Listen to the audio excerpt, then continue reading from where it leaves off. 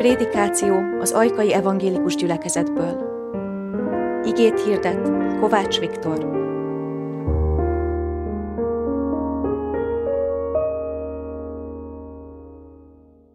Kegyelem nekünk és békesség Istentől, ami atyánktól és az Úr Jézus Krisztustól. Amen. Hallgassuk meg Istennek igéjét, ahogyan meg akar szólítani bennünket. A mai ünnepen János apostol első levele 4. fejezetéből van a mai igénk. Istennek igéjét helyünkről felállva hallgassuk meg.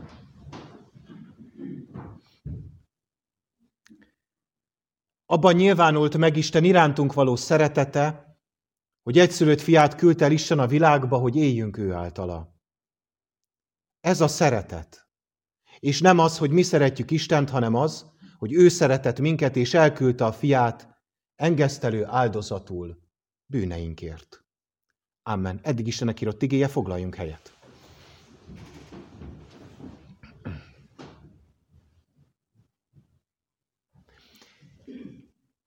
Mitől szimpatikus nekünk valaki? Mik azok a szempontok, amik szerepet játszanak abban, hogy valakit szimpatikusnak tartsunk? A kérdés valódi. Tehát lehet rá nyugodtan válaszolni. Mik azok a dolgok, tulajdonságok, ami alapján mi szimpatikusnak tartunk valakit? A viselkedése nagyon jó. Ez például egy nagyon fontos dolog, hogy hogyan visel. Hát különösképpen velünk, igaz? Hát a mi szimpátiánk az nagy részben ettől is függ. Milyen paraméterek lehetnek még? A beszédmód, így van. Nagyon fontos az, hogy ki hogyan beszél, az is nagyon fontos a szimpátia kapcsán. Más? Tudás. Esetleg tudás vagy teljesítmény, az is fontos lehet, hiszen hogyha valaki jól teljesít, akkor az általában szimpatikusabbnak tűnik, és ez nem csak mondjuk az iskolában van, vagy a sportban van így, hanem szinte az életnek minden területén. Mi az, ami még lehet a szimpátiának? Kisugárzás. Nagyon jó, így van, kisugárzás. És hadd kapcsoljam ide még hozzá talán azt is, hogy ki hogyan néz ki. Ugye ez is fontos, nem? Ugye van az a mondásunk, hogy ne ítéljük meg a könyvet a borítója alapján, de hát pont azért létezik ez a mondás, mert így szoktuk csinálni. Hogy általában, hogyha valakivel találkozunk, akkor az első benyomás az elég fontos szokott lenni azzal, akivel találkozunk, és a szimpátiánk nagyban függ ettől is. És hogyha még akarnék ide hozni szempontot, akkor talán még adott esetben az anyagi helyzet is lehet, hiszen hogyha valaki nagy autóval, meg elegáns ruhában érkezik meg, mondjuk egy megbeszélésre, akkor az ember már mindjárt szimpatikusabbnak tartja, mint hogyha olyas valakivel találkozunk, akiről az a véleményünk, hogy szegény milyen ágról szakadt. Aki tegnap itt volt a Szentesti Isten tiszteleten, annak feltűnhetett az, hogy a tegnapi ige is elhangzott ma. Ugyanis ezen az ünnepi időszakban János apostolnak egy szakaszát vesszük végig, és tegnap elhangzott a 9. vers a 4. fejezetből, és most a 9. is, meg a 10. vers is, és tegnap arra kerestük a választ, hogy vajon érvényes-e Karácsony ünnepe a 21. században is, vagy már lejárt a szavatossága, mint egy hűtőben felejtett ételnek. És hát azt a választ találtuk, hogy igenis érvényes Krisztus születésének ünnepe a 21. században is, hogyha valaki esetleg szeretné visszahallgatni, azt az interneten meg tudja tenni, mármint hogy az ige hirdetés. Ma pedig arra fogjuk keresni a választ ugyanezen szakasz kapcsán, a János apostol által írt szavakból, hogy milyen következménye van annak, hogy Jézus Krisztus eljött a világba. Jézus Krisztus megszületésének, emberré lételének mi a következménye? Mit tett, mit tesz értünk a Krisztus? Így hangzik a soron következő igevers, amivel ma foglalkozunk. Nem az a szeretet, hogy mi szeretjük Istent, hanem az, hogy ő szeretett minket, és elküldte fiát engesztelő áldozatul bűneinkért.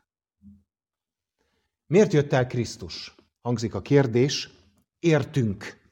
Hangzik a nagyon rövid, egyszavas válasz. Na de csak az a kérdés, hogy ez mit jelent? Az, hogy Krisztus értünk jött el. Fontos kijelentenünk azt, amit tegnap is kimondtunk, azt, hogy az Isten szeretetből küldte el az ő fiát. Nem azért, mert muszáj volt, nem azért, mert őt erre valaki kényszerítette, hanem azért, mert valóban szeretett bennünket. Ugye Madács írja az ember tragédiájának első színében, szinte a legelején írja, ugye mit mond az Istenről, hogy a gép forog, az alkotó pihen, így van. Madácsnak volt egy ilyen Isten képe, amely egy olyan istenkép volt, hogy az Isten magára hagyta a világot. Mint egy órásmester összerakta az órát, felhúzta, és aztán az elketyeg aztán magától, amíg ketyeg. De az Isten nem ilyen. Madács tévedett, az Isten nem ilyen, az Isten magunkra hagyhatott volna bennünket, de nem tette, hanem Jézus Krisztust küldte el hozzánk, mégpedig az ő irgalmából kifajólag, az irgalom pedig nem más, mint az együttérzésből fakadó cselekvő szeretet. Az Isten lát bennünket, látja a szükségeinket, látja az életünket, és be akarja ezeket tölteni elsősorban az ő szent fiával. És aztán az apostol így folytatja, hogy elküldte a fiát, ugye erről beszéltünk, engesztelő áldozatul bűneinkért. Milyen célból küldte el Isten az ő fiát, akinek születése ünnepén vagyunk most együtt? Engesztelő áldozatként. Na de hát ez mit jelent? Megint egy ilyen fogalom. Mit jelenthet ez? Tudnunk kell, hogy az ószövetségi időkben Jézus előtt az Istenhez való viszonyulásnak és a vele való kapcsolattartásnak az elsődleges eszköze az áldozat volt. Azt, hogy az emberek áldozatokat mutattak be. Ha kérni akartak valamit az Istentől, akkor bemutattak egyfajta áldozatot. Ha hálát akartak adni, akkor egy másik fajtát. Hogyha valami rosszat követtek el és bocsánatot akartak kérni, akkor ahhoznak is volt megfelelő áldozata. Mindennek volt megfelelő áldozata, amit a templomba be lehetett mutatni. Számosféle is fajta áldozat volt. Arról viszont kevesebbet szoktunk már így Jézus után szót ejteni, hogy Jézus után is az Istennel való kapcsolattartásnak az elsődleges eszköze az áldozat. A nagy különbség az, hogy ezt már nem nekünk kell bemutatni. Mert ahogy a János apostol leírta, az Isten a fiát küldte engesztelő áldozatul miértünk. Egyszer is mindenkorra, örök időkre Jézus Krisztus áldozat lett értünk, és ezáltal az egyetlen út az Istenhez. Ahogy ő ezt magáról mondja is, én vagyok az út, az igazság és az élet, és senki sem mehet az Atyához, csak én általam. Ezt mondja magáról Jézus, ő lett az út értünk. De miért kell nekünk most erről karácsonykor beszélni? Miért pont most kerül elő ez, miért most foglalkozunk vele? Hát azért, és van egy ilyen mondás, nem tudom, hogy esetleg valaki hallotta már ezt a mondást, hogy a jászol és a kereszt ugyanazon fából lett ácsolva. Hallotta már valaki ezt a mondást? Többen bólogatnak. Most már mindannyian hallottuk. Tehát a kereszt és a jászol ugyanabból a fából lett ácsolva. Mit jelent ez? Bár technikailag nem igaz, mert a jászol valószínűleg kőből volt, de ez most a mi szempontunkból lényegtelen, mert hogy ez egy lelki szempontból vett, egy teológiai állítás, miszerint az a Krisztus, aki a jászolban fekszik, az ugyanaz a Krisztus, mint aki a kereszten értünk az életét adta. Ugyanaz a Krisztus. Amikor Jézus születéséről beszélünk, akkor beszélünk a születés csodájáról. Beszélünk az Isten nagy szeretetéről, amely megjelenik akár egy apró életben, de megjelenik hatványozottan Krisztusnak a személyében. Ott az istállóban, amely abszolút nem egy ideális hely egy gyermek születéséhez, ezt a jelenlévő anyukák el tudnák mondani, hogy mennyire nem lenne az, hogy ott van ez a jászolban fekvő kisgyermek, ez az idill, ettől függetlenül ott van, de a másik oldalon ott van, hogy az a Krisztus, aki ott van, az ugyanaz a Krisztus, mint aki aztán az életét adja értünk.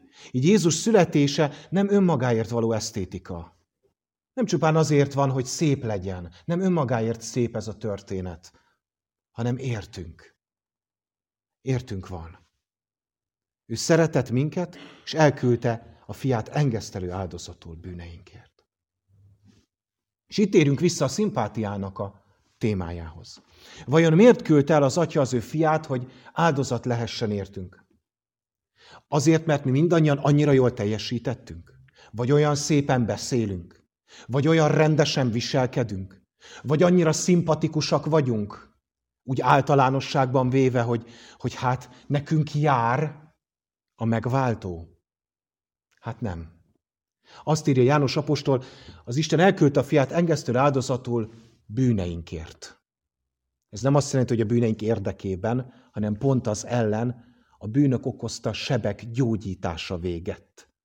Küldte el az ő fiát, hogy gyógyítson ennek a világnak a sebeit, a miénket és kapcsolatainknak a sebeit. Gondoljunk csak bele, az Isten pontosan lát bennünket úgy, ahogyan vagyunk. Nem csak azt az oldalt, ami miatt mi szimpatikusnak akarunk tűnni, azt az oldalunkat kidomborítani, vagy úgy viselkedni, hogy mások szimpatikusnak tartsanak bennünket. Nem csak ezt az oldalt látja az Isten, hanem látja a másik oldalt is, azokat a sötét és árnyékos zugokat, amelyeket senkivel nem akarunk megosztani.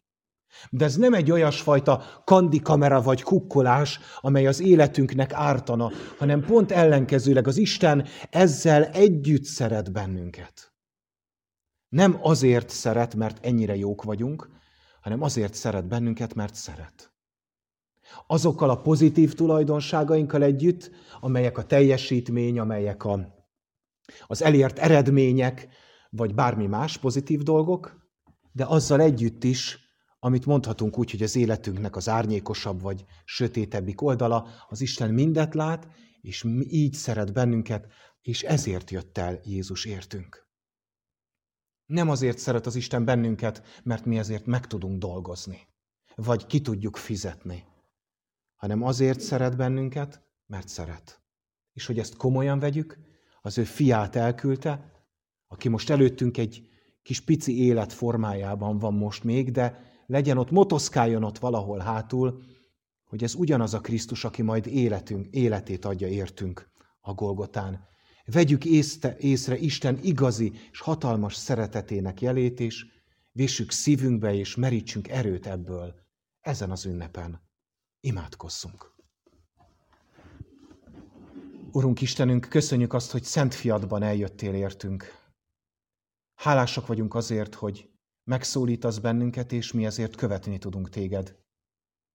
Így vigyázz ránk, és mutass utat nekünk az életben. Amen.